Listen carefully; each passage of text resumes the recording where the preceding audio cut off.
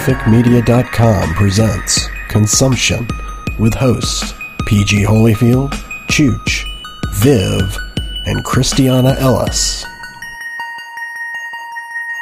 Well, hey everybody, and welcome to episode 13 of SpecFicMedia.com's Consumption podcast, YouTube show, hangout, etc. I am joined. It is actually November 14th, 2013. We had a guest tonight, but he had a deadline that unlike me, when it comes to deadlines, he's actually going to try to meet his Mr. T. Morris, and we'll have him on again on at some point in the future whenever he can make it. But that's one of the problems of having creators come on the show, is that they're busy creating too. Yes, but I do have my wonderful crew here this evening. Miss Viv, since you've already spoken, how are you this evening? Surviving the day surprisingly well. How are you? I'm good. Cool. It's the night before Christmas for Christiana and I. Wow. It's a birthday eve in our house, so I guess it's kind of the same thing. As we are getting our PS4s tomorrow. Although, you know what I ended up doing without quite realizing it in advance? Did you order two and you have an extra you're trying to unload? No. But did you love us more than eBay? It's worth a try. I know, I had to try. But what I did actually do is I was talking with Paul Herring, and he was trying to persuade me to play EVE Online. And so I arranged a time to play some EVE Online with him, and then realized only belatedly, wait, wasn't there something else I was doing the evening of the 15th? What was it? Yeah. Yes. So I don't regret it. I'm not canceling that or anything, but at the same time, it is just like, oh, right, well, I did have plans, sort of, but now I have additional plans. You have people plans and playtime plans, which is awesome. Mm-hmm. And it's one of the reasons we love you is because you don't cancel out just because something like that. You're good people. For those of you that are joining us for the first time, you are listening to the voice and seeing Miss Christiana Ellis. How are you this evening? I'm doing great.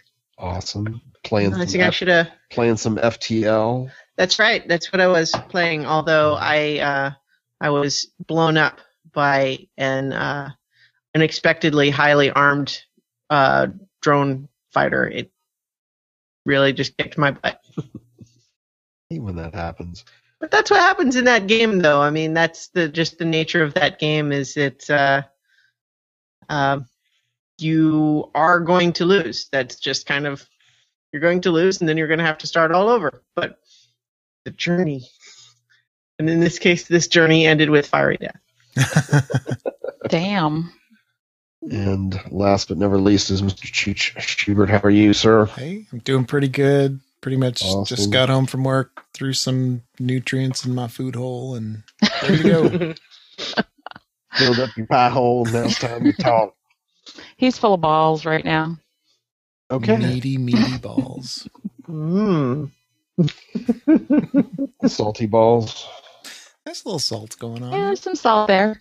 Yeah.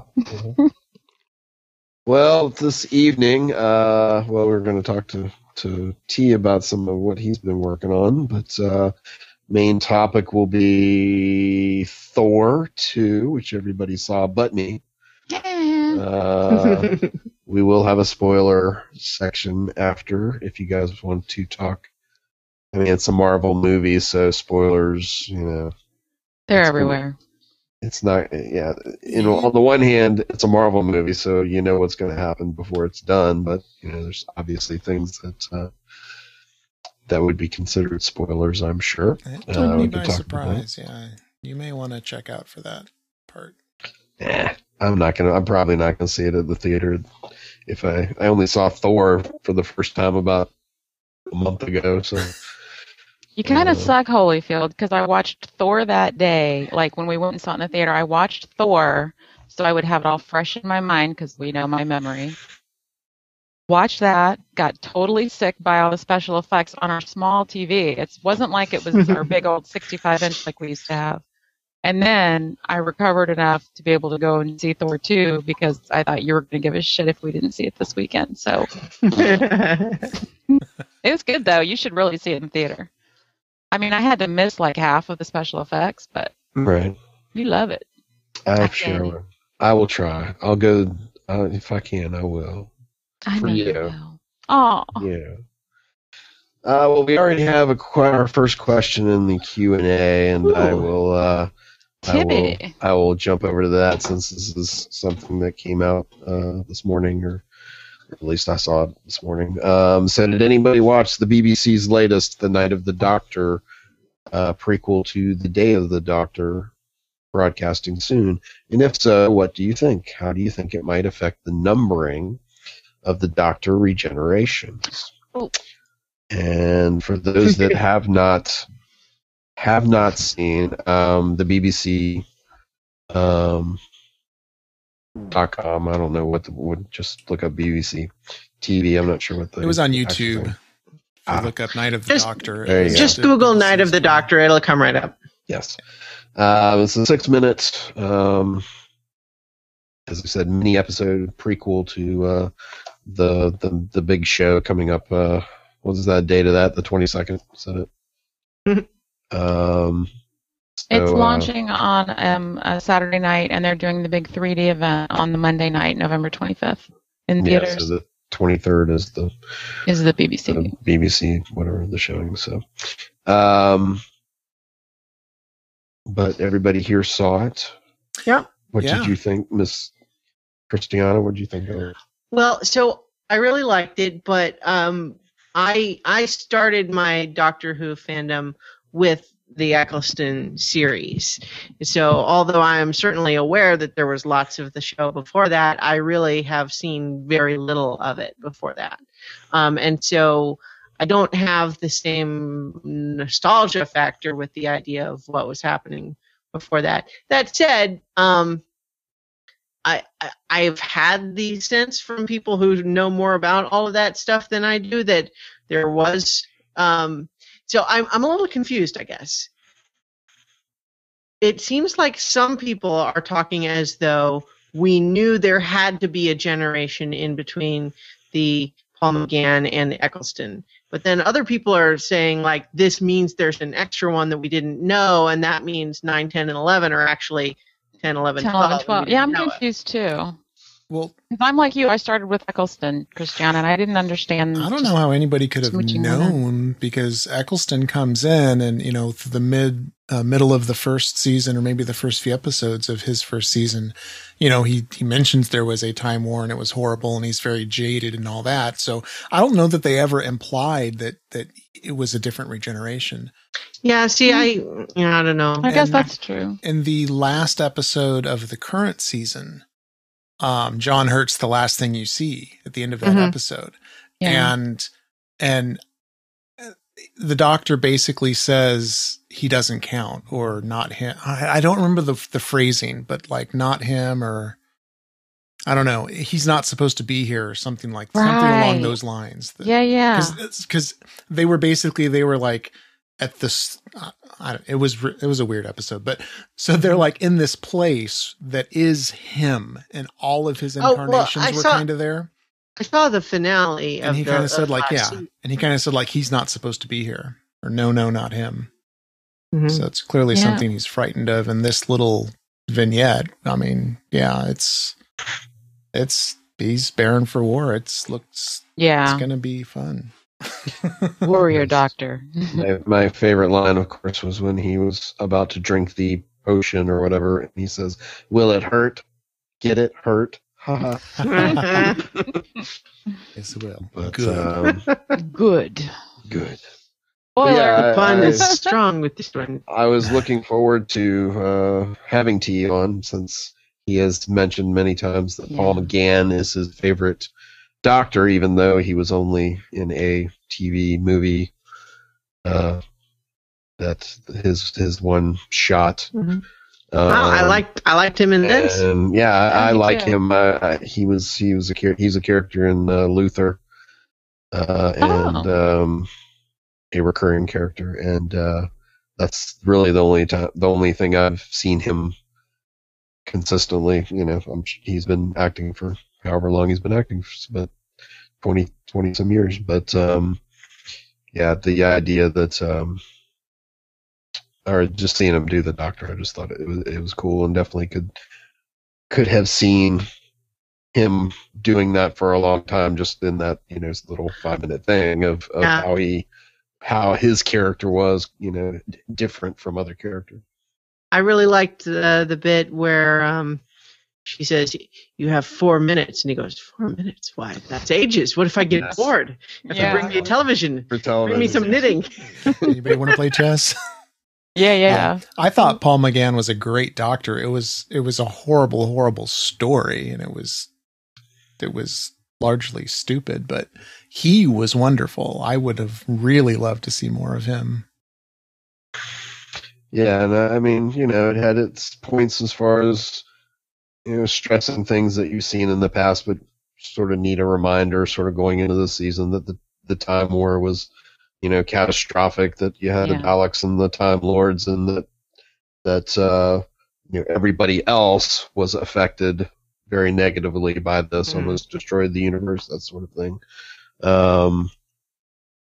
And the idea that when you saw John Hurt at the end of last season, and the idea that he's the Dark Doctor, or just some War Doctor. I guess War Doctor. That's how he was credited at the end of this one. Yeah, War. And War the Doctor. idea that you got from Christopher Eccleston's Doctor, that the war changed him, and now this sort of implicating that her character was instrumental in the war in some way is I'm sure will be explained in great detail this season. So looking forward to that. Yeah, when it first started, I thought that female character was Jenna Louise Coleman, just for a split second, but the current companion, and then once I saw it was a different person, I thought that, as far as that actress and the way she reacted, you don't usually get a straight up negative, you're a Time Lord, you're evil type reaction from a character. So from that perspective, I like that. Especially since she seemed so game for Doctor stuff up to that point. You know what I mean? Like, she was not that freaked by his sudden appearance on her tiny ship. Right. And she was following him and engaging in conversation. And so I think he was just recognizing that it had gotten to the point where even people who would normally be exactly who he's looking for would rather die than be saved by him, just because he's a Time Lord. And I did like sort That's of pretty damn powerful. Sort of playing against type, or just the story beat of, you see the Doctor and meeting a woman, and then a minute into it you're like, oh, is this like developing a companion relationship with this woman? And then all of a sudden it just turns, and she starts yelling at him, or refusing to even make a or to be saved even. So but anything else about that? Well, we've got Paulette in Q&A saying, I have a whole long-winded explanation as to why the Doctors were numbered incorrectly, but I think the John Hurt will now become known simply as the War Doctor and not get counted. Right. Possible. Paulette would know. She knows all about it. Yeah, and as as the whole idea of the next one will have to be the last Doctor we've talked about before. That's just. Well, I also read they presented that as as an idea that. I heard someone theorize though that the way they brought him back to life was going to reset the count somehow. Although that's pretty, it's pretty hand wavy, and of course, like they're gonna figure out, like they're not gonna say, well, it was his last regeneration. Right. I guess the show's over now. They'll No, figure something absolutely. out. They're also not supposed to be able to travel between parallel universes, but Rose is over there, and he was able to. They're not harness supposed to the power overlap of their the own sun and talk to timeline, them. except all the Yeah. doctors are going to meet up here. They always find a way. It needs Yeah, to but go on. I would actually kind of be disappointed if they had it like reset and he's back at his first. Well, third especially just to go doctor. easily with no price to pay for it, Yeah. really. Yeah. Agreed. I'll be right back. Or they may Yes. just never address it. Which is Jen- fine. And we have a viewer that was asking, what is this about anyway? And I think Paulette answered the question, but just if you are watching and didn't catch, talking about there's a YouTube video, do a search on Night of the Doctor, and it's a little 6-minute Doctor Who mini episode that adds a little more information to what happened at the end of last season in preparation for the premiere next weekend. Although it may be a larger question about what we're doing here. This is the Consumption Podcast where we talk about TV and movies and games, video games, board games. We talk Anything we're about consuming. all the things we're consuming. So we'll Not talk food. about what we consumed this week, as we do every week. Awesome. And get all nitpicky and give our opinions. Yeah, see what we can complain about. So moving on from that, and if you are joining us for the first time, we do like audience participation. We have our Q&A app on the Google side. You can make comments that are, if you're watching on YouTube, and if you want to email us after the fact, it's at consumption@specficmedia.com, and we can bring up any email questions, comments in our next episode. We also have a call-in line at 704-981-1SFM. That's 1736. And please give us a call. I would even say give us a drunk dial. Always Yes. welcome. If you have just Yeah. been Here's mainlining, Kyle now. And Viv Kyle's promises- ex-girlfriend. Yes. Viv promises to answer if you're going to drunk dial and answer your Sure. question personally. as long as PG sends it along and I don't have to check the voicemail line, sure, I'll answer it in some form. It wasn't you, it's her. Well, Let's if jump- somebody just finishes mainlining BSG at 3 a.m. and they've had a couple cocktails, we want their opinion, don't we? Oh, hell yeah. Yeah. So, Thor 2, Dark World. You guys saw it. So jump I straight did in. not. What do you think of it, Chooch? Well, so I said possibly on the last episode that from the trailers I wasn't that interested. It blew me away. It absolutely blew me away. I really, really liked it. He was blown Yeah. away. Yeah, it was great.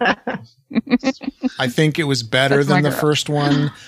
Clearly, the first one sets up all kinds of stuff. So, I don't know that it would be as good or, could exist as well without having the first one. But Right. I thought it was great. Very cool. Well, and there was lots of Idris Elba, which I Mm. guess that's why I'm surprised that PG hasn't seen it yet, because one of the comments that I have is that you can tell that his star has risen in the sky because he's got a lot more camera time this time. More of his face is visible in the helm. The helm is actually different from the one, because I had just seen Thor and most of his face is covered. Thor 2, you see most of his face. And maybe you might even see him without the helm on. Maybe. I'll go see it tomorrow. I knew that would get you. No, he's That's and he's how He you really takes the helmet off and it's like, hey, it's Stringer Bell. Well, it goes without saying that he really delivers a great performance. But for the man crushes out Stacker there, Pentecost. huh? Stacker Pentecost. That was Pacific Rim character name. Oh, I still haven't seen it. His name in Pacific Rim was Stacker Pentecost? His last name was Pentecost. I think it was something. I think it was Stacker. I can't remember what it. I mean, it was one of the stupidest action hero names ever. Wow, if that's true, I totally missed it. Although certainly I have no idea what it was instead, so I'll just take your word for it. I've decided it's fact now. Stacker Pentecost. Yep, Stacker Somebody- Pentecost. There we go. Nice. Confirmed. Confirmed. Nice. So I really liked it too. I went in with kind of middling expectations. I liked the first movie well enough, but certainly I think it feels weird to say this, like I'm going to hurt his feelings, but Thor is not my favorite of the Avengers. Mm-hmm. And certainly I really had kind of very little interest in him in terms of comics before kind of this new Marvel Cinematic Universe started happening. And I don't know, maybe part of that's just because, again, with comics, it seems weird to say this, but it's a little too weird. You know what I mean? Like this whole thing of like, well, is he God? Well, no, actually, it's really just more like an alien from another dimension, except that he also lived for thousands of years, and he actually is the Thor from human mythology, except that, well, how long has that been for him? And so if he's really thousands of years old, why is he still so immature? All that sort of stuff just kind of never clicked with me, and so it's part of what stopped me from really Thor. But at the same time, I had lots of fun in this movie. There's lots of good humor. There's exciting action. It's well paced. It had some things that I saw coming and some that I didn't, and it's good stuff. Very good. One thing though that when Chooch said he thinks it's better than the first one, I mean, I agree that I liked it more, but what's starting to happen with all of these Marvel movies, and this is certainly not a problem for those of us who see them all, but they're increasingly not good as standalone movies because they're so dependent on knowing all of the other movies and what happened. Yeah, totally. Like, this movie does not explain at all what Loki did to get himself put in prison. Yeah. We have to just know that. Now, we do know that because we saw the Avengers, but the movie wouldn't tell us that if we didn't know it already. Yeah. I think they mentioned, do you trust me? There were all these trust It's clear things, he did so I think- something bad, right. and like he wanted. Well, I guess that there is the in exchange where he kind of says he was going to rule over the humans or whatever. But it really, it was kind of a throwaway. It treats it as though we have seen the Avengers. It does not make allowances for people who maybe didn't see it. Mm-hmm. And some of his interactions with Odin, he mentions, "You're not my father," and that's something that we know and nobody else would have known. And like, no, what do you mean? That's not true. Who is he? Why is he there? Why do they keep calling him brother? And there's lots of things like that. I like your Luke Skywalker. On the Dashi Station, and get some American murders. I used to bullseye womp rats back home, and they're not much bigger than 2 meters. Anyway, that's Star Wars, not Thor. But oddly enough, there's. Well, okay, I don't want to spoil, but there's more space stuff than you'd think. Yeah. One non-spoilery, I noticed there's a cast change. Thor has his buddies, his warriors at arm, and there's one guy whose name, what was his name? Fandrill. He's a kind of Errol Flynn swashbuckler type. Yeah. And they changed him to Zachary Levi, and I could tell as I was watching the movie that the actor had changed, but it wasn't until I looked it up after the fact that it was Zachary Levi. I had no clue that was him. He looked so different. Yeah. I didn't pick it up in the movie. I just assumed it was the same dude because they bleached his hair blonde, and Zachary Levi as a blonde is completely unrecognizable as the actor that I know him as from Chuck and stuff. I mean, he looks totally different, and so good on you for catching it because I totally missed it. And if you get a chance, Google it and see if everybody else has the same trouble I did in spotting that that's who he was, because I just, even after knowing it was him, I couldn't see him in there. I had seen that his name was on the cast list, but I didn't make the connection with that character, and so now I definitely want to see what he looks like. It was directed by Alan Taylor, who's directed 3 or 4 episodes of Game of Thrones. Heard an interview with him and the guy that sort of runs the whole Marvel universe in the Marvel movie universe. Forget what Kevin his name Feige. is. Yes, and they were talking about some of the type of things that he brought to the table, and he definitely wants to continue directing in the Marvel universe. And from what it sounds like, at least from a directorial, that work was very good. And, also, I thought I'd start pulling in stats. So opening weekend, it made $85.7 million. Current worldwide, $345 million. Wow. Crazy. It got a 65% at Rotten Tomatoes. Wow. Yeah. Well, I don't know. See, I think part of that may just be because they're getting increasingly inside baseball. So you're either into it or you're not. And if you're not, it's going to be even less your thing, right, as things progress. Right. Well, so Paulette asks, I don't think this is a spoiler. Anybody? No, I agree. Not a spoiler. How long? Did anybody else get a distinct Doctor Who vibe in the dark elf battle sequences? I did, and I didn't even realize at the time it was Christopher Eccleston playing. I totally agree. Again, without spoiling it in terms of what was happening, there was a point in the climactic battles that I declared to myself that it was bananas. I probably had my eyes closed at that point, but Chooch took great pleasure in not telling me that Christopher Eccleston was in this. You guys know I don't like to spoil myself on stuff. And so I didn't even know it. And so at one point I lean over, like he'd been on screen for 5 minutes, 10 minutes. And I lean over and I go, is that Christopher Eccleston? He goes, yeah, I didn't want to ruin the surprise for you. I was like, dude. I liked him in it. I mean, I thought he did a good job, but I mean, the character's not actually in the movie that much. Yeah. Really. No, it was. Yeah, that was one of the things I was going to ask, was that, one of the negative criticisms is that sort of the bad guy isn't really present. And, Christopher, I don't know, I haven't even seen what he looks like very much, but just all the prosthetics or makeup, you can't really get a good feeling of who he is. And well, sort of I had some other quibbles that I feel like that's not what I would complain about. I had some other nitpicks, but they get into spoiler territory, so I'll save them for later. Yeah, there's one big giant plot hole that I'll save. Look all I know is Kat Dennings was in it again. She played Darcy again. I have a huge crush on her since Nick and Nora's Infinite Playlist. And she was, I know, I think I almost stood up and cheered when she said, Mew Mew, because that's her name for Mjolnir, the hammer that Thor carries. But she calls it Mew Mew. And it was just like, yes!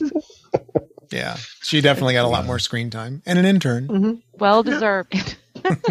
The intern has an intern. Yeah. Yeah. God, I love her. Tibby Scott asks, does anyone think Loki is getting to be more popular than Thor these days? Yes, I can't because of wait. the movie?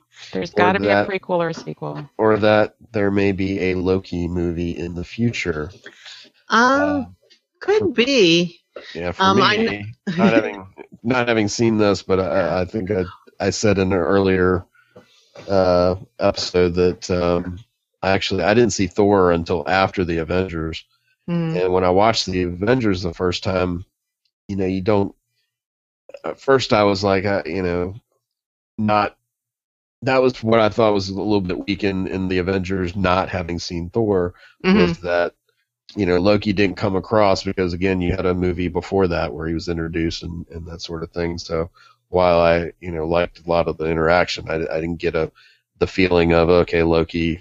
As who is this guy? Why does he want what he wants? Yeah, just didn't come across. But then I watched Thor, and I was just like, man, I wish I had seen them in order. But yeah, he seems to be. Well, one of the things I read an article about this movie, and one of the things that apparently they do in all these Marvel movies, which I think is kind of a cool idea, is they always plan into their production the idea that they'll do all of the principal photography and then have a break for a while where they do a lot of the post-production, and then they'll bring everybody back for tweaks. And I mean, it's one thing to say that, a lot of movies will occasionally call people back in for reshoots, but this time it's almost more proactive, like they actually plan for that in advance. And what that also does is it allows them to occasionally throw extra little things in there so they won't get spoiled. Like, for example, the shawarma scene at the end of Avengers was actually filmed like right at the very last minute. It was filmed it was like 2 weeks before the premiere or something like that. And so, but apparently a lot of what they did in tweaking Thor: Dark World was they kind of Loki'd it up. They added more stuff with him and gave him some improved lines and stuff. There was one interaction actually there were two interactions in the movie that I thought totally a prequel or a sequel, but I mean, I really saw it more as a prequel. The character that the actor Benicio del Toro played. Mm-hmm. Oh, well, yeah. I mean, I think, to say more about that gets into... he's in the movie, that's not a spoiler. I agree. I agree that actor plays the character in the movie is not a spoiler, to be sure. Yeah. But I think, though, there are things that I know that would be spoilery that kind of go on to your point there. So I think we'll talk more about that later. What he'll be in next? Yeah.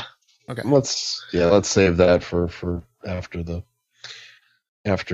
our break when we get into more spoilery stuff. Mm-hmm. But, another thing though, before you move on to something else though, is we just finished doing our 4 seasons of IT Crowd rewatch, and Chris O'Dowd is in this, and it was another thing where I almost leapt out of my seat. I was like, it's Chris O'Dowd. I love him so much. Too. He's lots of fun, and he was so adorable in that role. Yeah, well, especially because the lazy thing is to make that character in any movie be awful in some way. Like they ramp up how she's on this awkward date because she's dating guys who are not Thor. You know what I mean? Like, but instead what they did is they made him an actually sweet, really nice, normal guy, and it's awkward because she's kind of screwed up, not because there's anything wrong with him at all. Mm-hmm. Right. Yeah. And having him come back into it later, which I, not to say how, but the first scene with him is not the only one. Yeah. It's cool. If you're an IT Crowd fan, you like him in there for sure. Well, he was good in Bridesmaids too. Yeah, he really was. He was downright sexy in Bridesmaids. Have anybody watched the HBO show that he's Not yet. Which one is that? I don't remember. I can't remember. It's something about Family Tree. Oh, right. Yeah, I watched like 2 of the episodes, and I felt like I thought it was okay, but I didn't somehow. I forgot to watch any more of it. Mm-hmm. Yeah, same here. Did we watched at least? We just watched 1 or 2 episodes. Yeah. I think everybody, because I did the same thing. Well, it's those Christopher Guest movies. They're really hit and miss, and they seem to be more miss as time goes on. To me, at least. Great. Let's jump from here. We'll come back to Thor after the break when we get into our spoiler chat. But I guess a good segue is to talk about Agents of S.H.I.E.L.D. This episode annoyed the crap out of me. I am really I'm debating whether or not I want to watch it anymore because I'm going to continue to watch it, but some of the humor stuff just really it just feels forced. Yes. The callback. I understand the callback to the TD being a magical place. At least this time, he actually caught it. As he's saying, why do I keep saying that? And sort of makes you feel like he's been prompted. That's why he's doing more searching about why, what's wrong with me. But even, what's her name? Sky, her character saying, he's acting like a robot. I'm just like, come on, okay, enough of this. But yeah, I mean, I did. I liked the main story as far as the Fitz and Ward being in the in the country, wherever they are, I can't remember where, on their mission, and the whole idea of Fitz,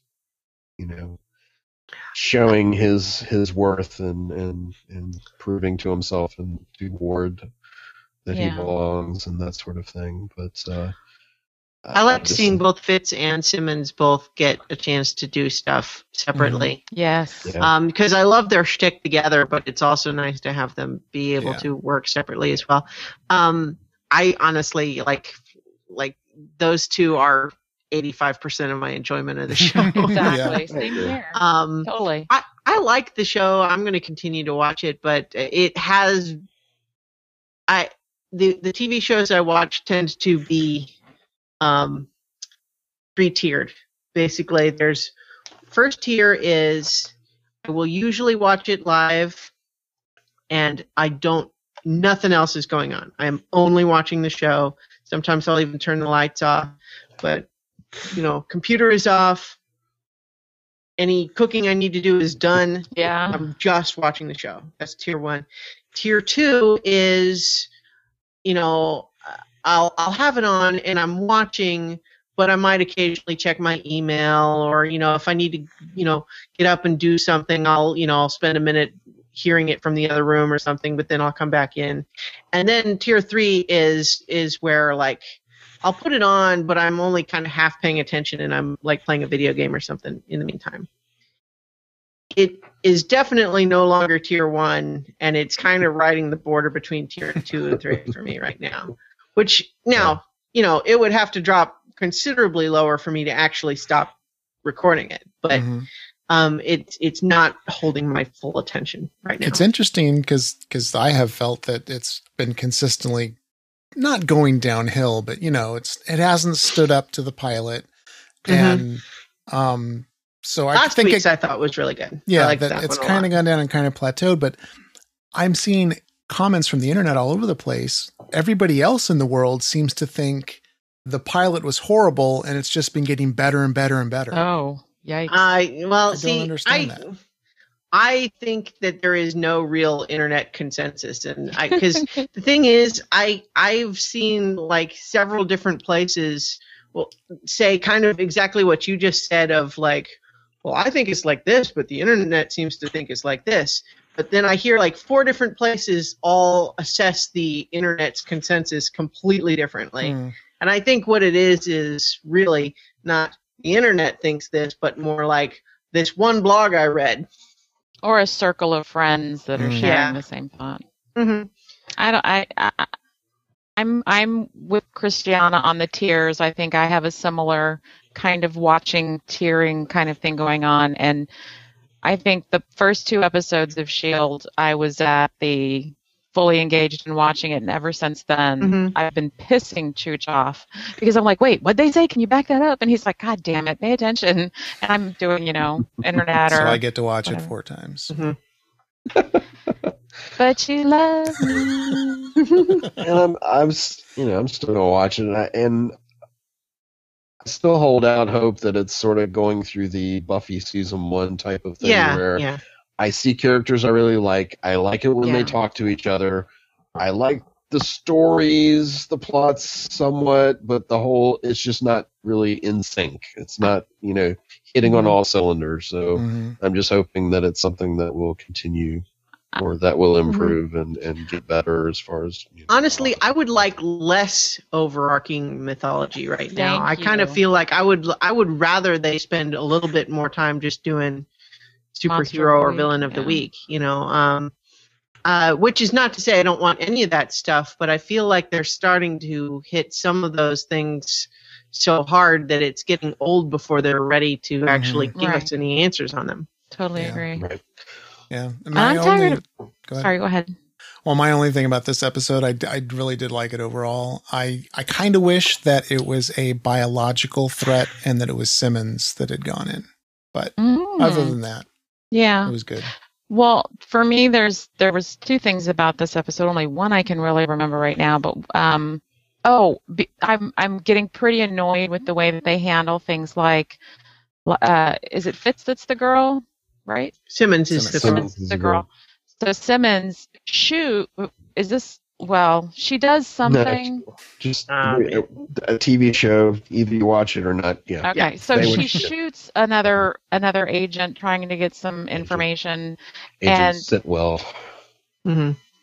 Yeah, and it is their night gun. It's not like a regular. Well, yeah, but shooting a fellow agent, even if it's a night gun, in the middle of a hallway where we're pretending like there's not 1,000 cameras and audio equipment, it just was like it seems like where they're being realistic is not where I want them to be realistic, and where they're throwing things to the side, I'm just rolling my eyes, going, "Fuck, really, it's all okay, nothing." Yeah, that was pretty much the worst section of the show for me as well, and that whole idea of 2 episodes after she, was almost thrown off the plane for lying and doing this stuff, she does it again, and it goes against Coulson's direct orders, several times in the episode. And it's like, my biggest problem with it was trust the system.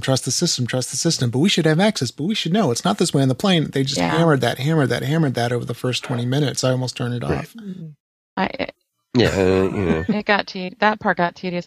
But the other thing that I kind of drew a similarity, the episode of Firefly, where Wash goes with Mal, and then they get caught by Mishka. And so it's Wash who's usually sitting back on Firefly on Serenity, and this time he's in there with Mal getting all the usual frontline excitement, and it kind of gave me, I enjoyed that aspect of it. It was a callback for me to Firefly, but the way they handle a lot of the government Big Brother stuff irritates the shit out of me. And again, it just doesn't make sense why she would have no punishment for what she did, even if they knew that something like that would happen.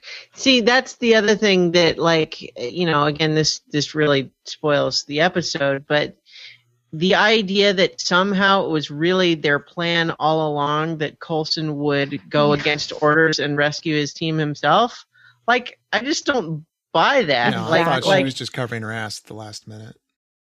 Because even if that was the plan, it's why wouldn't she just have said, Coulson, here's the deal. Your guys are going to go in, and then the extraction plan is that you guys go in and rescue him. But he needed to have that change of heart, that he was having information held from him, so that gives him the change of heart for Skye. Right.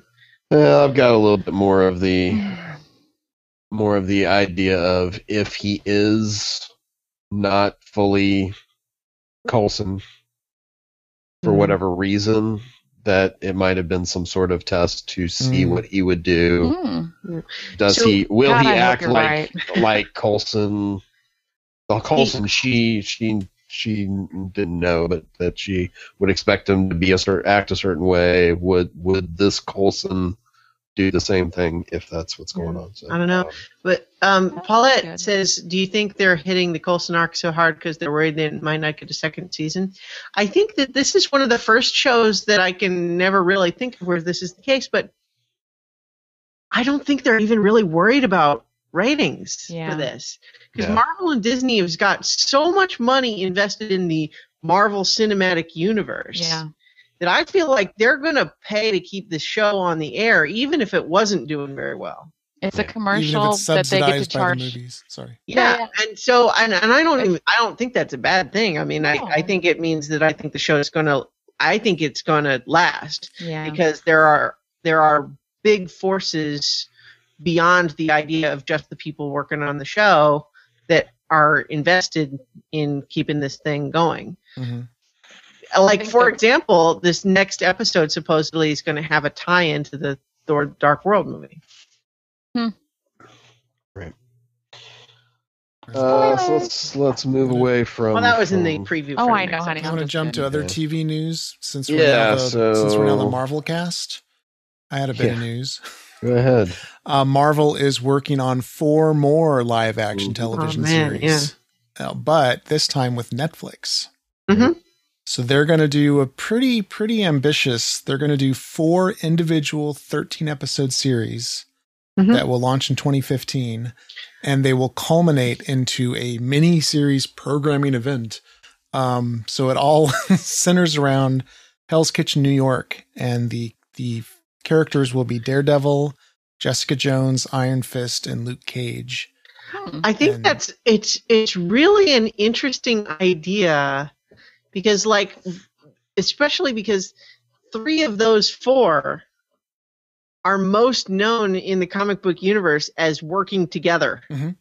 Right. So the idea that you would have 3 different shows, one for each, like Daredevil is his own thing. He'll team up a lot, but he also does a lot of his own thing. But like Luke Cage and Iron Fist are like they're heroes for hire. Like they're a team, and Jessica Jones and Luke Cage are married. Right. So I mean, I bet they won't be married They probably in the show they yet. But in and out of the Young Avengers. Jessica Jones's character is like one of like the things she's most known for is her relationship with Luke Cage. So it's weird to think that they're going to be in 2 separate shows. So apparently in the comics, they team up as the Defenders. That will be the miniseries event as the Defenders come together. Yeah, I love the idea. I'm just surprised by the choice of characters. I kind of wonder, how that's all going to work. Yeah, and I don't know. I haven't read other than seeing the names. I know that one of the what was her name? Jessica Jones. Is that her name? Mm-hmm. Yeah. I know that she was a superhero for a while and then sort of wasn't successful. So like she had a long series of being like a private investigator. Mm-hmm. So I was wondering if that might be sort of, having that show sort of being different as it's, she's sort of brought in by superheroes to solve crimes or try to figure out what's happened and different things. So, thought that might be an interesting to have one of the shows be something different. Yeah. Well, and I really hope that they have like some plan, like where these shows are going to complement each other. They're not going. Each one's going to kind of do its own thing, but it's setting up its own sort of mini sub ecosystem of the overall Marvel Cinematic Universe, which is a cool idea. And I have to just say, as someone who regularly reads comic books now, I am just pleased as punch that they are continuing to become more and more mainstream as far as entertainment. I mean, because DC has been looked at the Avengers profits and started saying, well, how do we do that? You're right. And so of course there's all these rumors now like that. Okay, so they've already announced that the Man of Steel sequel is going to be Batman versus Superman, but now we're starting to hear all these rumors that maybe Wonder Woman's going to be in it. And then we're hearing, maybe Nightwing's going to be on Arrow, and maybe eventually they'll pull the trigger and decide that Arrow is actually in the same universe as Man of Steel, but I don't think they've committed to that yet. But DC's problem is they haven't been able to line it up and do the deep planning. Marvel is so good at this really long roadmap. And with DC, when they kept talking about they were going to do the Justice League movie, but none of the actors were going to be anybody who's previously played any of the characters. Everything's in a bubble. Yeah. And that's where Marvel is, I think, where they're really good is they're getting the continuity. Mm-hmm. And, Netflix, so Marvel has that amazing planning. So I think this will come off well because of how they set the roots and how they do the long roadmaps. Mm-hmm. Netflix is really known for giving money and stepping away. Mm-hmm. All of their series have been that way. They just give a pile of cash and say, we hired you because you're awesome. Make us something. Mm-hmm. And they step back. Yeah. Yeah, and I know that they're trying to sort of play catch up, and that's why they're doing the Superman and Batman movies so that they can.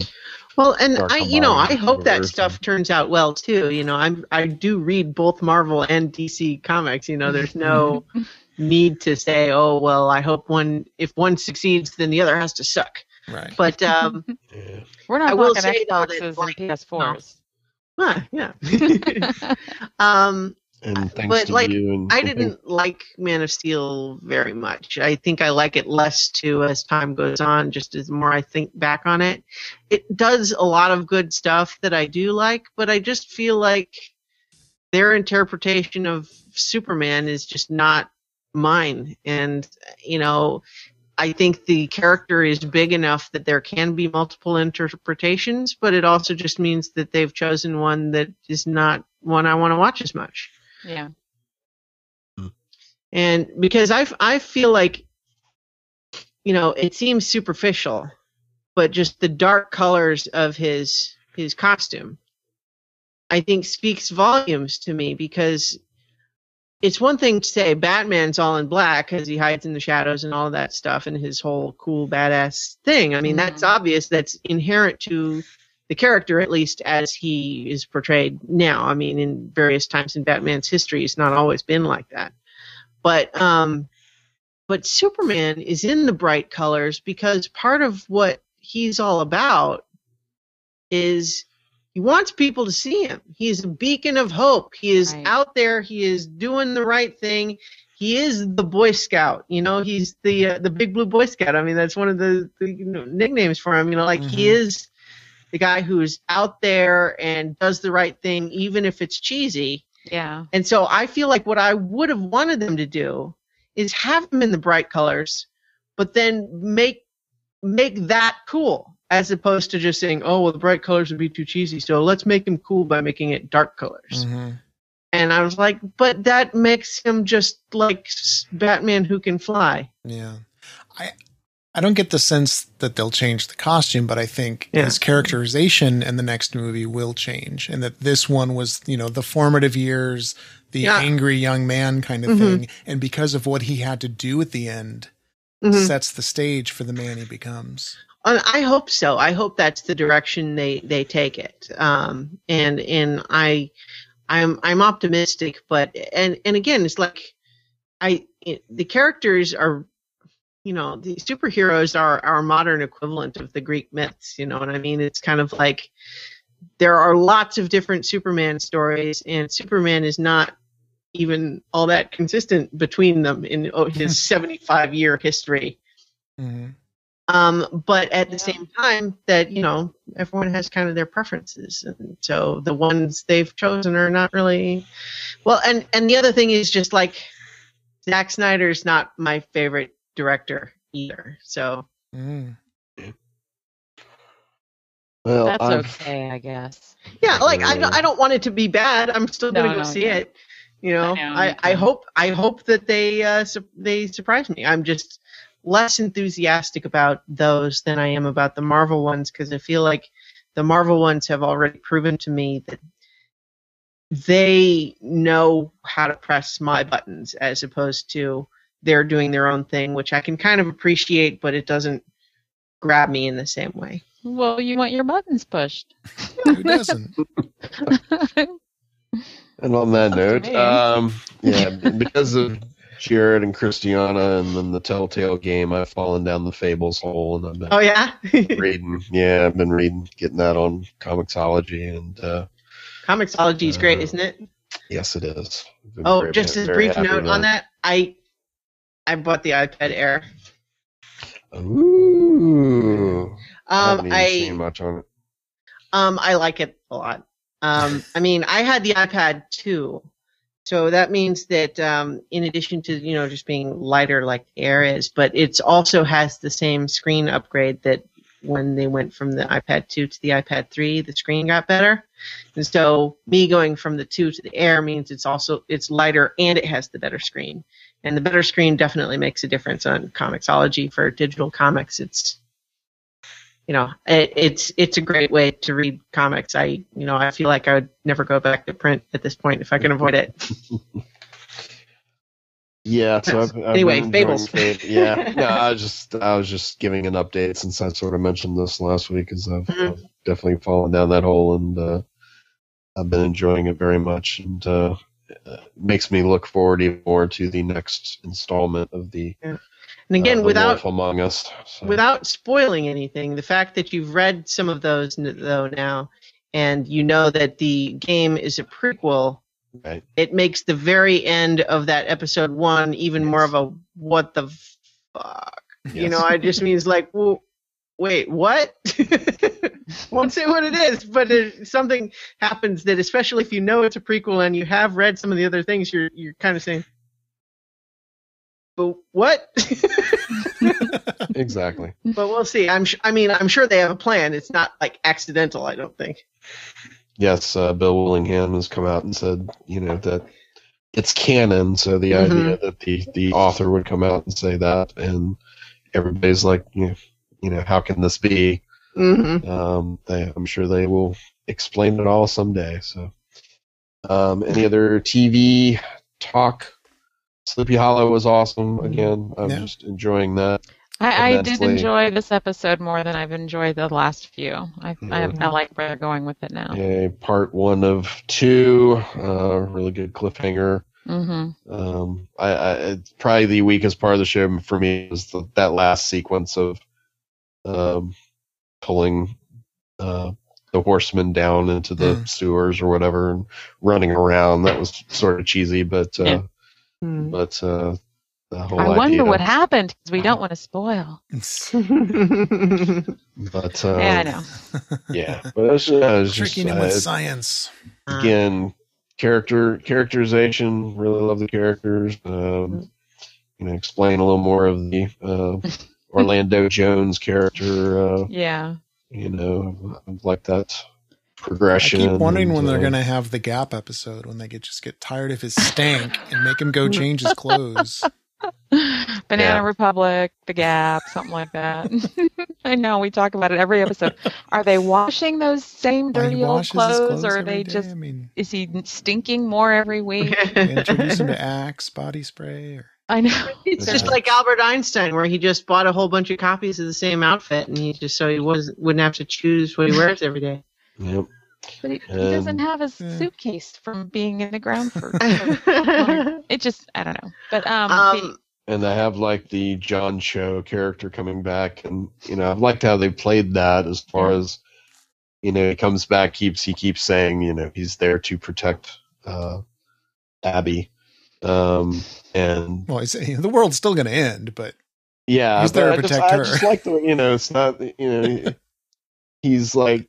I don't think it's some sort of con. I think it is he is tied to the horseman or to the demon and can't go against that, but he still is cares about this woman, and that's both things at the same time. So I just realized that we haven't had a Clancy Brown sighting in a while, and since they did a flashback of him in a later episode, I was hoping we'd get more of him, but I guess maybe we'll get him once in a while rather than on any regular basis. Yeah. I definitely hope we get more of him, but I still haven't watched any of that show. I mean, I hear so many people talk about how much fun it is, though. So maybe that'll be one to binge once the season's over or something. It's pretty fun. It's like a darker National Treasure. Yeah. There's a lot of history stuff going on this week. It's not a spoiler because they talk about it in the commercials. There is description of Paul Revere's famous ride. And that's a part of the storyline. You can walk the Freedom Trail here in Boston and see somewhere that was where the Old North Church was for. Oh, cool! And they do a lot of I'm from the past. I'm a caveman. I don't understand, but he pulls it off. He does. I thought I would get sick of it, but it's charming. Brilliant. This week's was brilliant. It's my favorite yet. The water thing. There's always something that he doesn't understand, and so bottled water. Bottled water. Pay for water to be an inalienable right. Exactly. It should be an inalienable right to drink water. What about the lakes? And she's like, poisoning. Yeah, if you want your arsenic. From the tap, it's got chemicals, and you don't really don't want the stuff from the lake.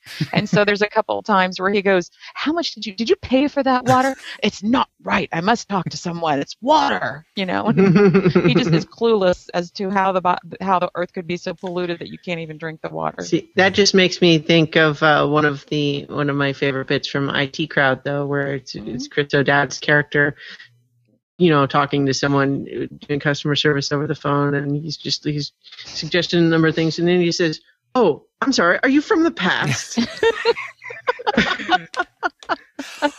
We watched. So Viv mentioned, we finished watching what's available. Mm-hmm. We don't know if they're going to make more. Hopefully they will. BBC's weird like that. But then we watched the American pilot. Oh Jesus, that was painful. And it was scene for scene, word for word, the original pilot, but it was so spooky seeing these other actors. Yeah. Well, the first episode of The American Office was the same way. It was exactly, and the British one. Exactly, and we were huge fans of the BBC Office, and we went into the American Office very critical, and we went into coupling when they converted, or when they brought coupling over from BBC to US, and that was terrible. Yeah. But The Office was a great success because then they pulled back. They immediately diverged. Yeah. And there were some elements there that were a little different from the BBC one, but this was just, it wasn't Joel bad. McHale. It was just spooky. Well, it was disconcerting because the British version is so good, and to see Joel McHale playing Chris O'Dowd's role, and then I'm sorry, Chooch, what's the actor's name that plays Moss? I forgot again. Do you remember?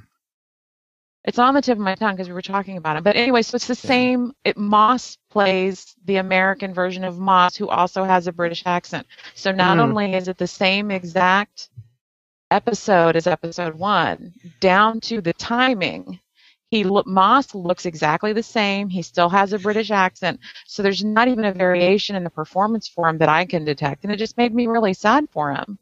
Because I think he's actually a pretty skilled actor. If you pay attention to some of the stuff he does on IT Crowd, he pulls it off brilliantly. And it was just like, that sucks that all he gets to do is repeat that role, I think hopefully he's doing good. I mean, he did really great in The Watch.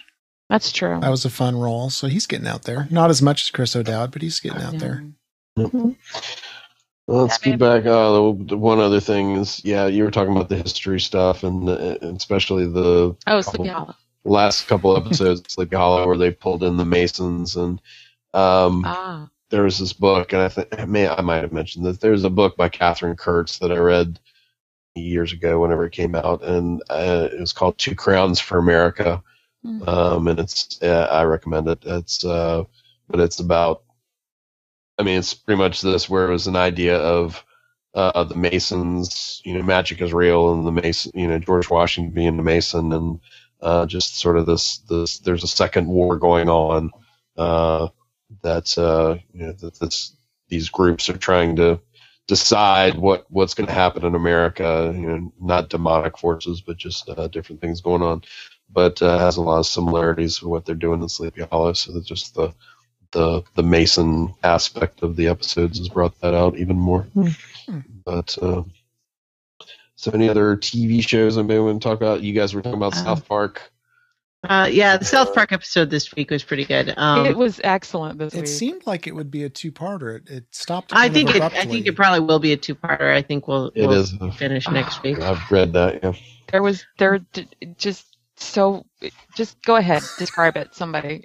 Well, so basically what we have a lot of Game of Thrones parody where, for example, the Night Watch is the mall cops who are preparing to deal with Black Friday shoppers.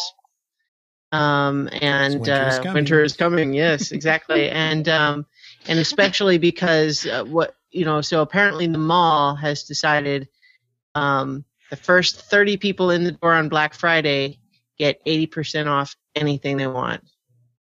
And so Cartman has this idea that that's the way to get these next-gen video game systems that none of the kids can afford otherwise. But they're in the planning stages of having this massive assault of kids that are going to basically fight their way to the front of the line.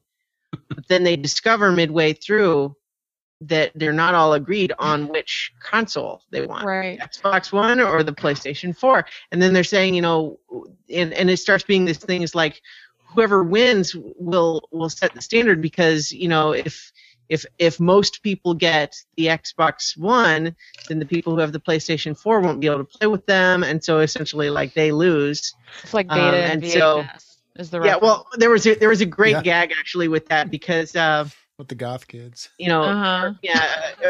Stan has got the goth kids, and so he says like whichever one loses, it'll be like beta to VHS, and one of the goth kids says, "What's beta?" And he goes, "Never mind." And then one of the other goth kids says, "What's VHS?"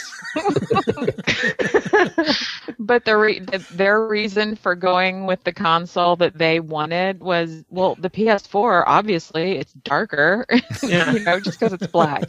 Yeah. Which is funny, actually, because both of the consoles are actually black now. Oh. But there will be no Xbox in my home. I didn't even bother to see what it's going to look like. My man will not allow it. He rules with an iron fist on gaming consoles. Microsoft did a promo video showing the integration of the camera and the voice control, and it's fucking slick, man. If it works as advertised, it's although I mean the big thing is a busy living room with multiple people. This is one person speaking at a time. Yeah. Boom, it picked up, it swapped between apps and all that. Mm-hmm. I don't know how that'll translate to a busy living room filled with kids, but it was really nice. It was really seamless. But see, this is just like the Marvel versus DC thing. Like, no one wins by either one of them sucking. Mm-hmm. Absolutely. There's so many people that have this tendency, exactly as parodied in this episode, that like if I'm getting the PS4, that means I have to say that the Xbox One sucks. Yeah. Which is really dumb, because I think if both of them are good, everybody wins. Exactly. I've got long-time philosophical grudges against Microsoft, and that's just fine, their launch of how they were going to lock down the games. You weren't going to be able to buy used games. They did all of these things because technologically they could, and it was going to fuck the customer and it was going to extract more money. It's certainly fine to have a preference. Backfired, it backfired. They had to roll back, but just the fact that they even did it just pisses me off. Just, that they, just how badly they abused their monopoly, and that is their whole game. And other companies don't play that hardball as hard. Especially when there is a standard defect. Everybody knows about the Red Ring of Doom, death, whatever your group of friends calls it. But, I mean, that's like, you knew it was coming and people were buying it anyways, and people were having to, really put their foot down and bitch and complain to get them replaced initially, weren't they? Wasn't it before it was really hard to get them replaced? To this and then day, later on, like 50% of them have to get returned because they still overheat. And I'm guessing that was job number one in this redesign, is to make sure it had good cooling. But you have one job. There's lots of fans in both of these consoles. Yeah, it is Christmas Eve for Christiana and I, since our PlayStation 4s will be arriving tomorrow. We will give updates next week, and I'm going to try to figure out the game streaming things. So, cool. Yeah, I think both you and I are going to hopefully do some game streaming, some Twitch stuff in our future. I'm hoping. So, you're going to be twitching for us. We're going to be right. Yes. Yes, we all could be. A little bit more about gaming. I played a little GTA Online with a former guest, Patrick McLean. I just had to share this story because I know that Viv would think this is funny. Is that you got to tell us Red Dead Redemption story too? But go ahead. Oh my God, that is such a funny story. But go ahead, PG. Well, we got on, and basically it took us like an hour to even get into the same place because you have to go through this for the online side of things. You have to do this tutorial before you can join anyone else's game. So I was doing that, and he had finished his up. So he's waiting for me. And we're chatting while I'm doing this stuff, and then doing voice chat. And then finally get to the point where we can join on the same server. And then once you get on a server, you're even fractured, because if you do anything like a death match or a mission or something else, you sort of get pulled away to a different location even. Shit. So we finally got to the point where we coordinated enough to get into the same place. And as it does this, the first thing that happens is we lose our voice chat. I don't know if it's because it was the type of thing we were doing. They don't want people talking to each other or what have you, or some sort of setting. And then it was this team deathmatch, and we were on opposite sides, and we wanted to be on the same team. So I tried to get on his side, and whoever was hosting it didn't like the fact that I was trying to switch teams, so he kicked me out, so we couldn't play.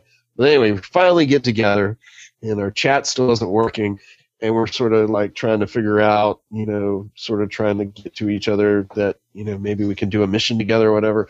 And finally he just pulls his gun and shoots me in the head. After all of this, after an hour and a half, he finally just shoots me. And then he texts me, just goes, hey, I had to go to bed. So that was our He dropped the hammer on you. Yeah, it was fun once you got into it, but the whole, if you're playing with friends, and it may have just been getting used to it, but it seems like they went out of their way in creating the game to make it a little more difficult than it needs to be with your friends and do something What you're together. Supposed to do is to sign up with the Rockstar Social thing and form a crew is what you're supposed to do. But that, I agree, it kind of just makes all these extra steps that makes it difficult if you just want to say, hey, you have GTA 5, I have GTA 5, let's try playing together. But no, now there's all these extra steps. Yep. But that was fun. And then playing a lot of Rogue Legacy because it's on the Mac now, and so I went back to that, the game we talked about early on. It's still fun. But yeah, preparing for tomorrow, I've got Assassin's Creed 4 and Killzone. Christiana has Killzone and Knack, right? Yeah, and Lego Marvel Superheroes coming on Saturday. I don't know why that didn't ship to come at the same time as the other stuff, but it didn't. So, but yeah, so Knack, I don't know, I had kind of mixed feelings about it to begin with, but I was hoping it would be fun. It looks like it's getting kind of mediocre reviews, though. So that's, I'll still play it. But Killzone looks awfully pretty, even though usually first-person shooters are not necessarily my thing. Yeah, what I'm really psyched about though is like some of the other games like Flower HD and Resogun, and some of those games look super fun. I mean, Flower, I've played the PS3 version, but it looks even prettier now, and it'll be free because if you've bought it on the PS3 already, the PS4 version is free. Wow. And then Resogun is free if you have PlayStation Plus, which I do. So. Nice. It's going to be fascinating in months and years to come how much they're embracing the indie scene and all that. And I just can't imagine that's one of the what's things coming down the pike. Yeah, that's one of the things that's actually really appealing to me about what, kind of the way Sony's going is they're really embracing a lot of those smaller indie games, which I think is great because I think there's definitely still a place for the big, huge, 40-hour AAA titles. I definitely don't want them to stop making those. But, that's a lot of time investment. Sometimes it's nice to just be able to sit down in an evening and then play a story from start to finish. I mean, I like that sometimes. Yeah, and certainly, it's first time you're getting a next-gen machine and, getting 2 games, but then there's 5 games that you can get and download immediately if you got PlayStation Plus and get them for free, and they're full experiences. So it's, they're talking about the launch for both platforms being, not as strong as all launches are. The games aren't, as strong as they are going to be a year from now.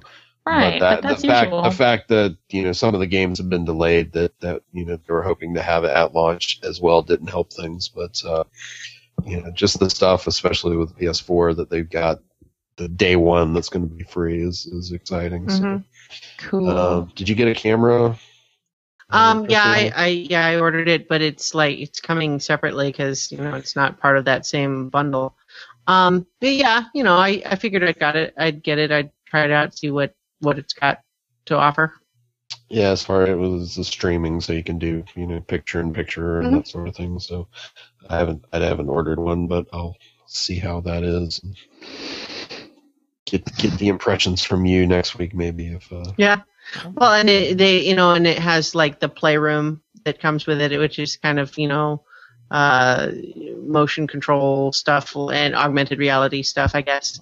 So we'll see if that's any fun. Cool.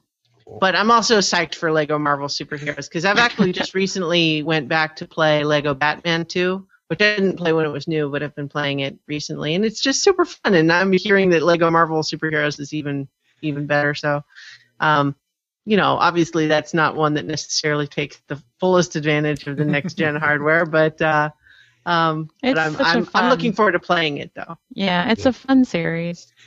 Yep. At 120 frames per second. Yeah. And if for those that are watching, I've got 1080p and it still looks blocky. Oh, Jesus. That isn't. If anybody's watching that is interested in the PS4 Spike TV at 11 o'clock East Coast time tonight, they have a PlayStation is doing a live streaming event called Greatness Awaits, and it's going to be on Spike TV and also on the PlayStation channel on Ustream. So lots of promos and trailers and stuff, and supposedly some new announcements, like some new games they haven't announced yet. The rumor being that maybe Uncharted 4 will be announced tonight. Well, so we'll several see. of Sony's biggest studios have not announced whatever they're working on yet. Right. Sony Santa Monica, which does the God of War games, hasn't announced anything. Naughty Dog, which does Uncharted and Last of Us, hasn't announced anything. Sony Bend, which has done a couple of their biggest Vita games, hasn't announced anything. But basically, all of these studios have confirmed that they're working on stuff. So, but we don't know what it is. So there's definitely some potential for some big games to be announced. Yep. Hopefully, they won't be too far off, because sometimes, we don't hear about it because it turns out the actual game is going to be 2.5 years away. Right. So hopefully what this is they're trying to say, here's what's coming in 2014 as opposed to here's what's coming someday. Maybe they'll have a big blockbuster E3, stack E3 with all kinds of stuff. Mm-hmm. Well, and Watch Dogs at least is supposedly coming early-ish next year, right? And so that's the one that I was actually looking forward to the most for the launch, but then it got delayed. But then Infamous Second Son, that's my jam. That's yours. Yeah, I loved Infamous 1 and 2 so much, and I'm really looking forward to that one. Mm-hmm. So we want to be done by 11 so we can jump over and watch that. So, there was one other game. Well, we were going to do the spoiler for Thor.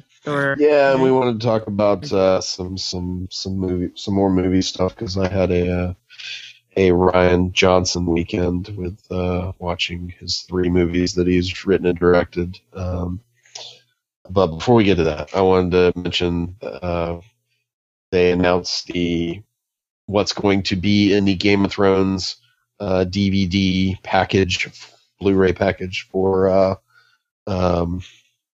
season 3. Excuse me. And if you are a fan of the Red Wedding, then get ready, because you got a lot of Red Wedding stuff. That's for sure. Let's see. They have some of the features, extras, the politics of marriage, where the cast and crew talks about marriage on the show. They've got commentaries for all the episodes. They've got on the Blu-ray only, a Reigns of Castamere unveiled featurette talking about the making of the Red Wedding, a bunch of histories and lore as they have done in the past. The one thing that people are complaining about is that this season, the costs for both the Blu-ray and DVD is about 40% more than it was for season 1 and season 2. So, the Blu-ray was like, $39, on Amazon on sale, and like the Blu-ray I think is $59 right now, brought down from like $75. So it's definitely more this season for some reason, and people are complaining, but we shall see. We'll all buy it, of course. Probably. Yeah. I'll just watch yours, PG. I'll watch the special features. Or if they have the DVD the DVD version, I'll give you the DVD version. They have the same as they did last time. We've got some board game acquisition. Well, card game, I guess. Oh, what you get? So we have been longtime enjoyers of Cards Against Humanity. And we got the bigger, blacker box. Finally. One box to carry all of the expansions that we have. It holds something like 1,000 or 1,500 cards. And in the darkness behind them. Yes. Exactly. One giant black box. It came with, of course, it's an expansion, though I have to say, this is a really, really weak expansion. Deck. Oh. So all of the cards are box related, and it has the white answer cards are like a box within a box. A boxing match with a giant box. Yeah. An outbreak of small box. Yeah. Yeah. They're really weak. But we've already pulled a lot of cards. Viv discovered there's an Easter egg. And inside the top cover, you actually cut a slit and was another card hidden inside. Yes. In silver. The biggest, blackest dick. The one card to rule them all. Yes, because Perfect. That's an expansion of one of the other cards in the deck, and it was actually T. Morris who shared an article about it this morning, and I just was like, because Chooch had it last night, and he was going through, setting it up, putting in the styrofoam blocks, and organizing things, and we got a card protector for the special final card, and it's all organized now, and he was just like, he just went through like every goddamn card. I was like, God, he's really into this. And then so when I saw that blog, I was like, I gotta wait for Chooch. And I was like, look, rub your hand here. Do you feel something? It was the box, guys. And you can feel the card. You can feel the card under the lining, though. But if you did get one, be careful. Make sure you figure out where the ends of the card is. Otherwise, you're going to cut your biggest, blackest card in half. Oh, my God. And a lot of the silver. A lot of the little touches they do are just great. So like the expansion cards comes in their own little box because everything's box related, and it has on the back instructions for use. 1, do not. And it has these little styrofoam spacers to kind of pad the ends of the boxes. And they did one like nutritional information because it's a product, calorie 0, fat 0. Because it's serving size 1 block, serving per container 5. You can tell they have fun doing this stuff.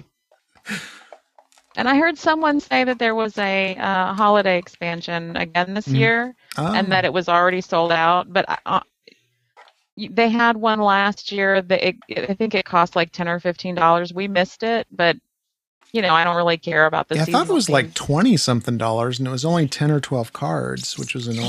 It could be, but we found out after it was on sale. But it has not. It's been on eBay since last Christmas for $100 for the booster pack, and I just don't need it. Yeah. And I saw the cards. People have put pictures of the cards up. They're not even really. They're definitely not worth $100, and we can make the cards ourselves if we want to, but. For people who want to buy the bigger black box, it was only $15 on their site, and then I think $5 for shipping. So I think it's well worth it.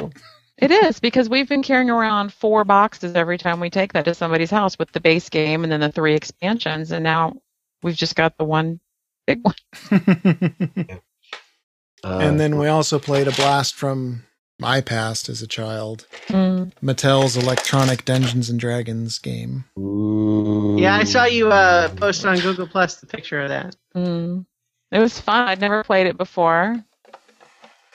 We had fun while he was remembering the game and relearning the different sounds. And it's like, well, what does that sound mean? He's like, I think it means this. Because there was one that was kind of questionable. Because it has the same kind of beeps and alerts as like that game's from what, 1980? Yeah, it was made in 1980. I just remember all those CNCs where it's like you pull the little thing and it goes, the car says. Exactly. Or like the head-to-head football game and the and not Simon. What was the other one? Merlin and stuff like that. the ones that we had when, Yeah. well, that they had when I was little, back in the day.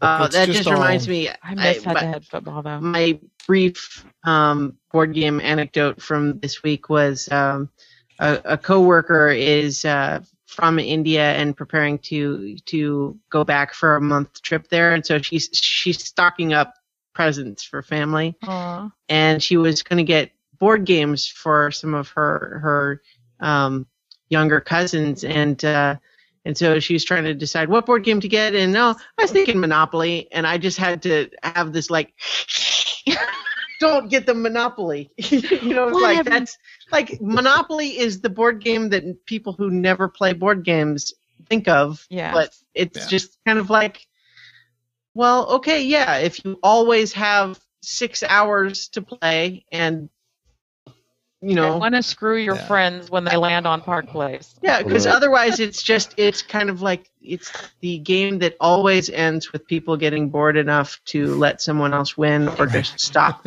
Yeah. Although, have you seen the Walking Dead Monopoly? Well, that's one of the quirks of Monopoly is it's public domain, so anyone can make their own version. Mm-hmm. Yeah, so like the pieces are like the cowboy hat and the bat with the spikes on it and things like Nice. that. So it should be a crossbow if there's not. Yeah. You want to set them down. See, there is a whole new world out there. There's a podcast or video cast or a YouTube channel, we'll say. So part of the Penny Arcade Network, and it's called Shut Up and Sit Down. So on YouTube, if you search for Shut Up and Sit Down, and they have an episode dedicated to if you have friends who think board games are Monopoly and Connect Four and Battleship, let them watch this one episode. And it's maybe 10 minutes, 12 minutes, and it just shows the whole range of Euro games and what. I told them they should get Settlers of Catan. Yeah. But I think she's going to get Monopoly. Yeah, probably. Yeah. But so, yeah, dude, if you don't even know what the whole world of Euro games and stuff is, or if you just have friends that don't quite get it, have them watch this 10-minute episode of Shut Up and Sit Down, and they brilliantly go through why it's such a great world and what wonderful things are out there. That's one of my favorite of the gaming shows that I watch when you're in the room playing them. That one, that have you guys, Christiana, PG, have you ever seen those? No, I have not. You should really check them out. Tabletop, but not that one. So each episode they review a game, or sometimes they'll review 3 or 4 games, and they're from the UK, and just their style of writing, their style of banter is just really funny, and they give just really balanced reviews of. I agree. Of why games are great or crap, and they're so funny. I mean, some of the. It's 2 guys in an apartment and they're doing goofy costumes and stuff. And some of that goes a little long and gets a little old, but the majority of it is pretty concise and funny. And it makes it fun for them. So, I mean, you can tell they're having fun with it. They put a lot of thought and effort into it. And it's just, I think it's a lot, but it's one of those things that I can't believe that they're doing, such extensive time setups for what, a small, contingency of people might catch. So Shut Up and Sit Down. Check it out. It's a fantastic game review show. Sit down and what is it called, baby? I think I said it wrong. You got it right. Shut Up and Sit Down. Yeah, I'm sure. Chooch, you can add a couple of those to our playlist if you. Oh yeah. I'll add that particular episode, the introduction to games. Let's see, Paulette's. She was referring to the Game of Thrones, and she said it's HBO crack. The third one always gets you. Paulette also says, back in my day, the only electronic game was Operation. Yeah. Yeah, when I was a Water kid, on the knee. I had a pail and a stick. That was my play. They're all new now. Actually, if you buy Operation, it's totally different. Like none of those like tennis elbow and water on the knee, like because those are not sayings anyone knows anymore. So they actually have completely different ones now. Yep, and then Mousetrap is completely different. Back in the day, you couldn't get it to work 1 out of 100 times. Now it's like all All Damn modernized, laser precision. all fancy, yeah. Hey, Chooch. Yeah. I interrupted you when you started talking about the D&D game. Was there anything else that you wanted to say about it? No, just show it off. It's Show it awesome. off, baby. Make some noises too. It's fun. And for people who remember that or remember the Dark Tower, because we actually bought this on eBay a few years ago. It was like $15. The Dark Tower, on the other hand, is like $400. But T. Morris has one. We got to talk to him about it when he's on. But there are actually online versions of both. You can play them in a web browser, and they sampled the original sounds, and they've got the graphics on the screen, and it's fun to play. Very cool. So, jumping over to our last little bit of discussion before our spoiler, we had, or this last weekend, I was saying that I watched all 3 of Rian Johnson's movies that he's done so far. The first one being Brick with Joseph Gordon-Levitt. Love that movie. We did a Hey Wanna Watch a movie of that. Oh, man. And I'd seen it once before, maybe 5 years ago or something. It's from 2005, I think. And this time I smartly watched it with the closed captions on because it has a very sort of like stylized, very stylized dialogue. It's basically like a Dashiell Hammett novel, but set in a high school where you've got the femme fatale, and you've got this mystery about this a missing block of heroin. You find out, but it's the titular Brick.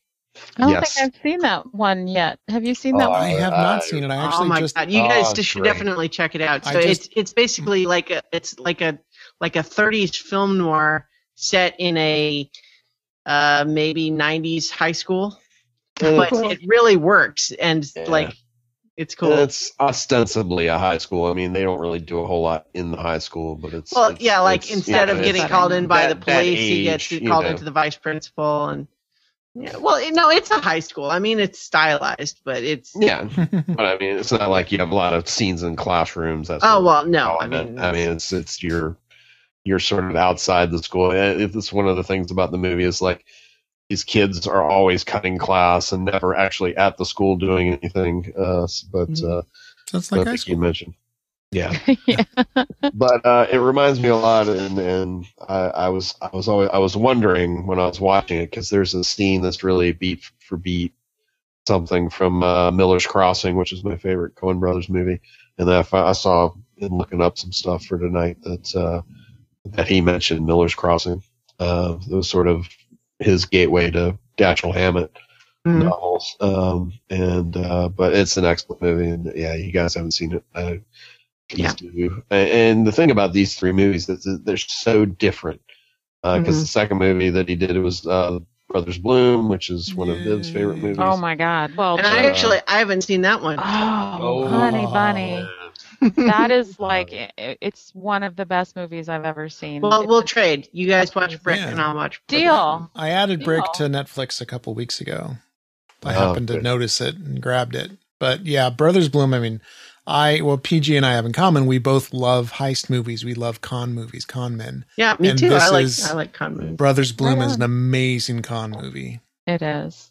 It's an amazing human story. The con story is fantastic. The ensemble cast, I call it an ensemble cast because I cannot imagine that movie without Adrian Brody and Mark Ruffalo. And I'm not going to pronounce her real name, but the actress that plays Bang Bang, who I have such a crush on. Oh my God, she's like Rachel my role model for life. No, Rachel Weisz is also in it, but Bang Bang is. I wrote her name down. Rinko Kikuchi. It was in Pacific Rim. Yes. Well, yeah, and she was also in Babel. She was actually nominated for an Oscar in Babel. She's amazing. She's one of my favorite things about the movie, and I'm really trying hard not to spoil one of the things that I love so much about her for you. Yeah, and the other thing about that I think you'll like, Christiana, is that it's a heist movie, but more importantly, it's about storytelling and about and this isn't spoiling anything. The one brother has always done these cons where he's writing this story that his younger brother plays the character that he has written for him. Which is always the anti-hero. And it's always, the sort of the same thing where at the end, the younger brother who's had to play these characters, either, has fallen in love with the girl or he's had to steal money from these people. And, he's always, he wants out of this life, and his brother's always written these stories, and it's all about storytelling, and it's a great movie. And then I saw Looper for the first time, which was great. Again, Joseph Gordon-Levitt and Bruce Willis, and several characters, smaller characters that were in Brick, and a little bit had cameos and Brothers Bloom. But it was, again, great movie, great time travel movie. Had elements of 12 Monkeys and different things, and just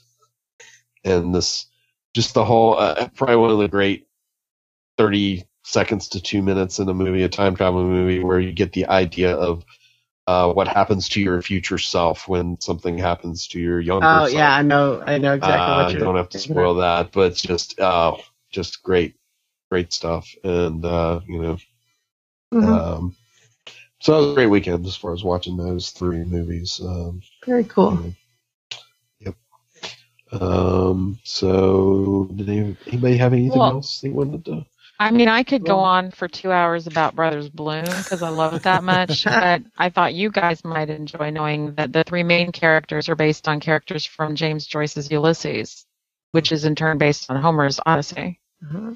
And I was just looking up. It's not on Netflix streaming, but it is available to rent on my Comcast Infinity On Demand. They've been showing it a lot. They're showing it on HBO, or one of the cable channels has been showing it a lot this month. Okay. So it's probably video on demand for free for a lot of people. Yeah, and I watch it every time it's on. When PG said he wanted to talk about it, I was like, okay, DVR set. I started watching it again today.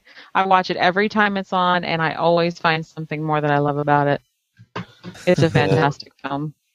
And once you watch Brick, if you watch Brothers Bloom again, there's a scene in the hotel bar in one of the places they're at where 4 of the characters from Brick, including Joseph Gordon-Levitt, make a very, very brief appearance. I remember, yeah. Lucas Haas and a couple of other people. So I remembered seeing Joseph Gordon-Levitt today, and I just forgot to go to IMDb and make sure that was him. I was like, is that? But it's just, like that. It's really sneaky. And just a quick recommendation: if you do see these movies, or if you haven't seen them and you decide to watch them after this, or you have seen them and didn't put together, same director, writer, what have you. There's a really good interview with Rian Johnson and Kevin Smith on Kevin. It was sort of across 2 of his podcasts. One's Smoothie Makers, and then on Smodcast. So if you look up Rian Johnson, Kevin Smith, do a Google search on that, and they'll probably pop up. There's a 2-part thing. It's about 3 hours of interview there where they're just talking about him, Rian Johnson, making these 3 movies, and it's a really good interview. So. Well, we'll watch Brick, and I'm going to even rewatch Looper because I don't feel like I gave it a fair chance because I was so distracted by the fact that they kept making Joseph look exactly like Bruce Willis would have. I was like, God damn it, let him do something other than look like Bruce Willis. I just feel like they kept him in a box. But now I'm going to have to go back and see it, knowing that it's the same director as Brothers Bloom. I had a little bit of trivia on that I thought was really cute, though, because one of Rachel Weisz in Brothers Bloom plays a really quirky character, and it's better to let the story unfold on its own. But I will tell you that for this role, she learned how to play piano, violin, accordion, breakdance, juggle, karate, play ping pong, play banjo, ride a unicycle, and even a skateboard in preparing for her role as Penelope. Nice. Awesome. That's one of the reasons I love. Actually, that was the movie that made me go, Rachel Weisz, she's not so bad. It was just this role I felt. Her character. I've liked her ever since The Mummy, the first Mummy movie. Yeah, I mean, I liked her in The Mummy, but when her role in Penelope here, I guess maybe because she has a health issue background, and I was starting down my health issues when it came out, so I was kind of like, ooh, I really like the way she feels about that, and I really like the way she feels about that. There's this really fantastic scene where Bloom, played by Adrian Brody, is getting to know Penelope, Rachel Weisz, and she's just doing one of her hobbies, and so she's playing cards, and she's doing this really intricate card game, like a Uncover the Aces or something like that. Card but trick, she's, yeah. Card trick. And so she's going through it, and she's explaining, how she had this past, and it really sucked, but she's decided she's not going to be a victim. She's going to be her own storyteller and decide, that it's not about a sad girl with a bad problem, with whatever. And so it was one of the things that I heard at the exact right time to hear it, to kind of set my tone for my health stuff. So that scene always kind of like pulls me up cold. But even without that scene, I mean, the smugglers gang, I mean, it's just, there's so many fucking adorable things about her in this movie. I just really think, I hope you like it. We'll talk about it after you see I it. bet I will. Yes, watch that. Awesome. We can talk again next week. So we're gonna jump to the end here and say goodbye to everybody that doesn't want to stick around for a Thor 2 or Thor Dark World spoiler chat. We got 10 minutes left before we need to head off to PS4 land. And, Are you seriously not going to see this in the theaters? Or if you are going to see it, then I suggest we wait. I propose that we wait to talk spoilers until PG's seen it. It's up to you guys. I don't care. It's not going to spoil. I spoil myself on movies anyway before I go see them a lot of the time. So, like by reading the book or something. But no, you guys go ahead. I don't know. I'm kind of on Viv's side with this. I think you should go see it. Okay. Either that or I mean, it's like, if it was one thing if you were going to drop off and then we would talk spoilers, but if you're going to stay on. Yeah, well, I didn't know if I could drop off and you guys could keep talking. Well, you're probably right, but at the same time, you have to take your headphones off. Here's the thing. Okay, so Chooch and I have Brick as assignment. Christiana has Brothers Bloom as assignment, and PG has Thor 2 as assignment. There you go. Okay. Yeah, and we'll come. That's homework, so we'll come back. Homework, yay! And I'm going to watch Looper. In that case... Well, I had actually, I forgot earlier. I had a kind of a brief Ender's Game follow-up. Oh, cool. Oh, okay. We talked a little bit, when we talked about Ender's Game, about possible sequels. And Lionsgate does have plans for an Ender's Game sequel, but they're waiting another couple weeks to see if the money comes through. Like what the returns are. And the first week, it did take the top spot with 27 million, but the current total is only 46.9 million in the US, 56 million foreign, including foreign. Their budget was over 100 million. Yeah, I don't expect a sequel myself. I'm fine. Yeah, with that. 110 million budget. What sequel would they make? Would they make Speaker of the Dead, or would they try to do like Under Shadow or something like that? I didn't see any specifics, just that they were planning on trying to turn it into a franchise. Because Speaker for the Dead is not a bad book, but it's just so different. It's not going to work as a sequel to this movie. Absolutely. It's more of a soap opera type. I mean, not soap opera, but it's very dramatic. Yeah, it's like a big long episode of Star Trek. Yeah. So I agree. I mean, they can make a lot of changes and make it more filmic in some way, but I don't see. Yeah. So the facts that kind of crush my soul for comparison. Okay, they made 27 million first weekend. Worldwide they made 56 million. Jackass's Bad Grandpa has brought in 82 million in the US, 104 million with foreign. So they've almost made Ender's Game's budget.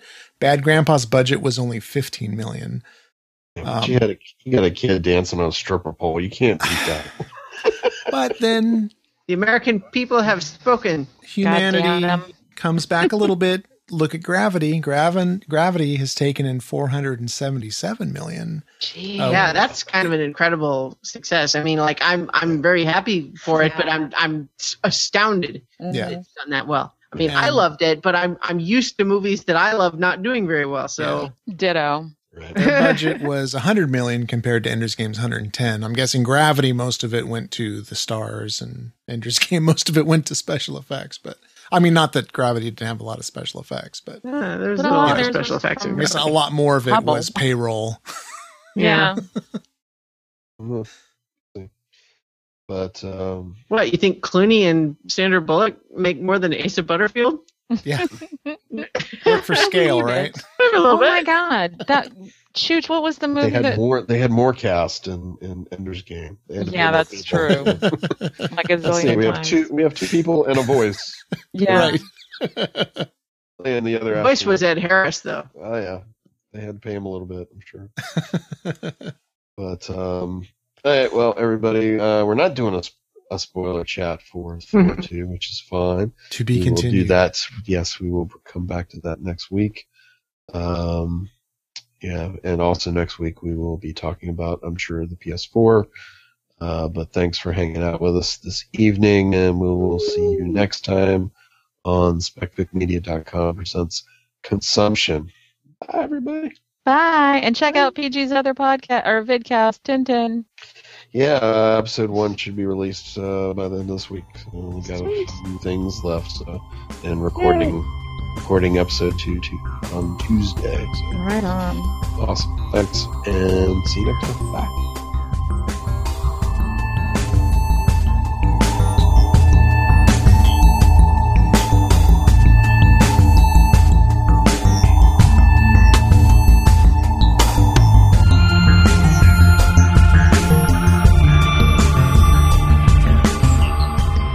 Thank you for listening to SpecVicMedia.com presents Consumption. If you'd like to send feedback, questions, comments, suggestions, complaints, you can email us at consumption@SpecVicMedia.com. You can also leave us a voicemail at 704-981-1SFM. That's 704-981-1736. If you'd rather leave comments on our website, you can find posts for each show at SpecVicMedia.com. This podcast is released under Creative Commons Attribution, Non-Commercial Share Alike 3.0 Unported License. Feel free to share and remix, just give us credit and don't charge money for it.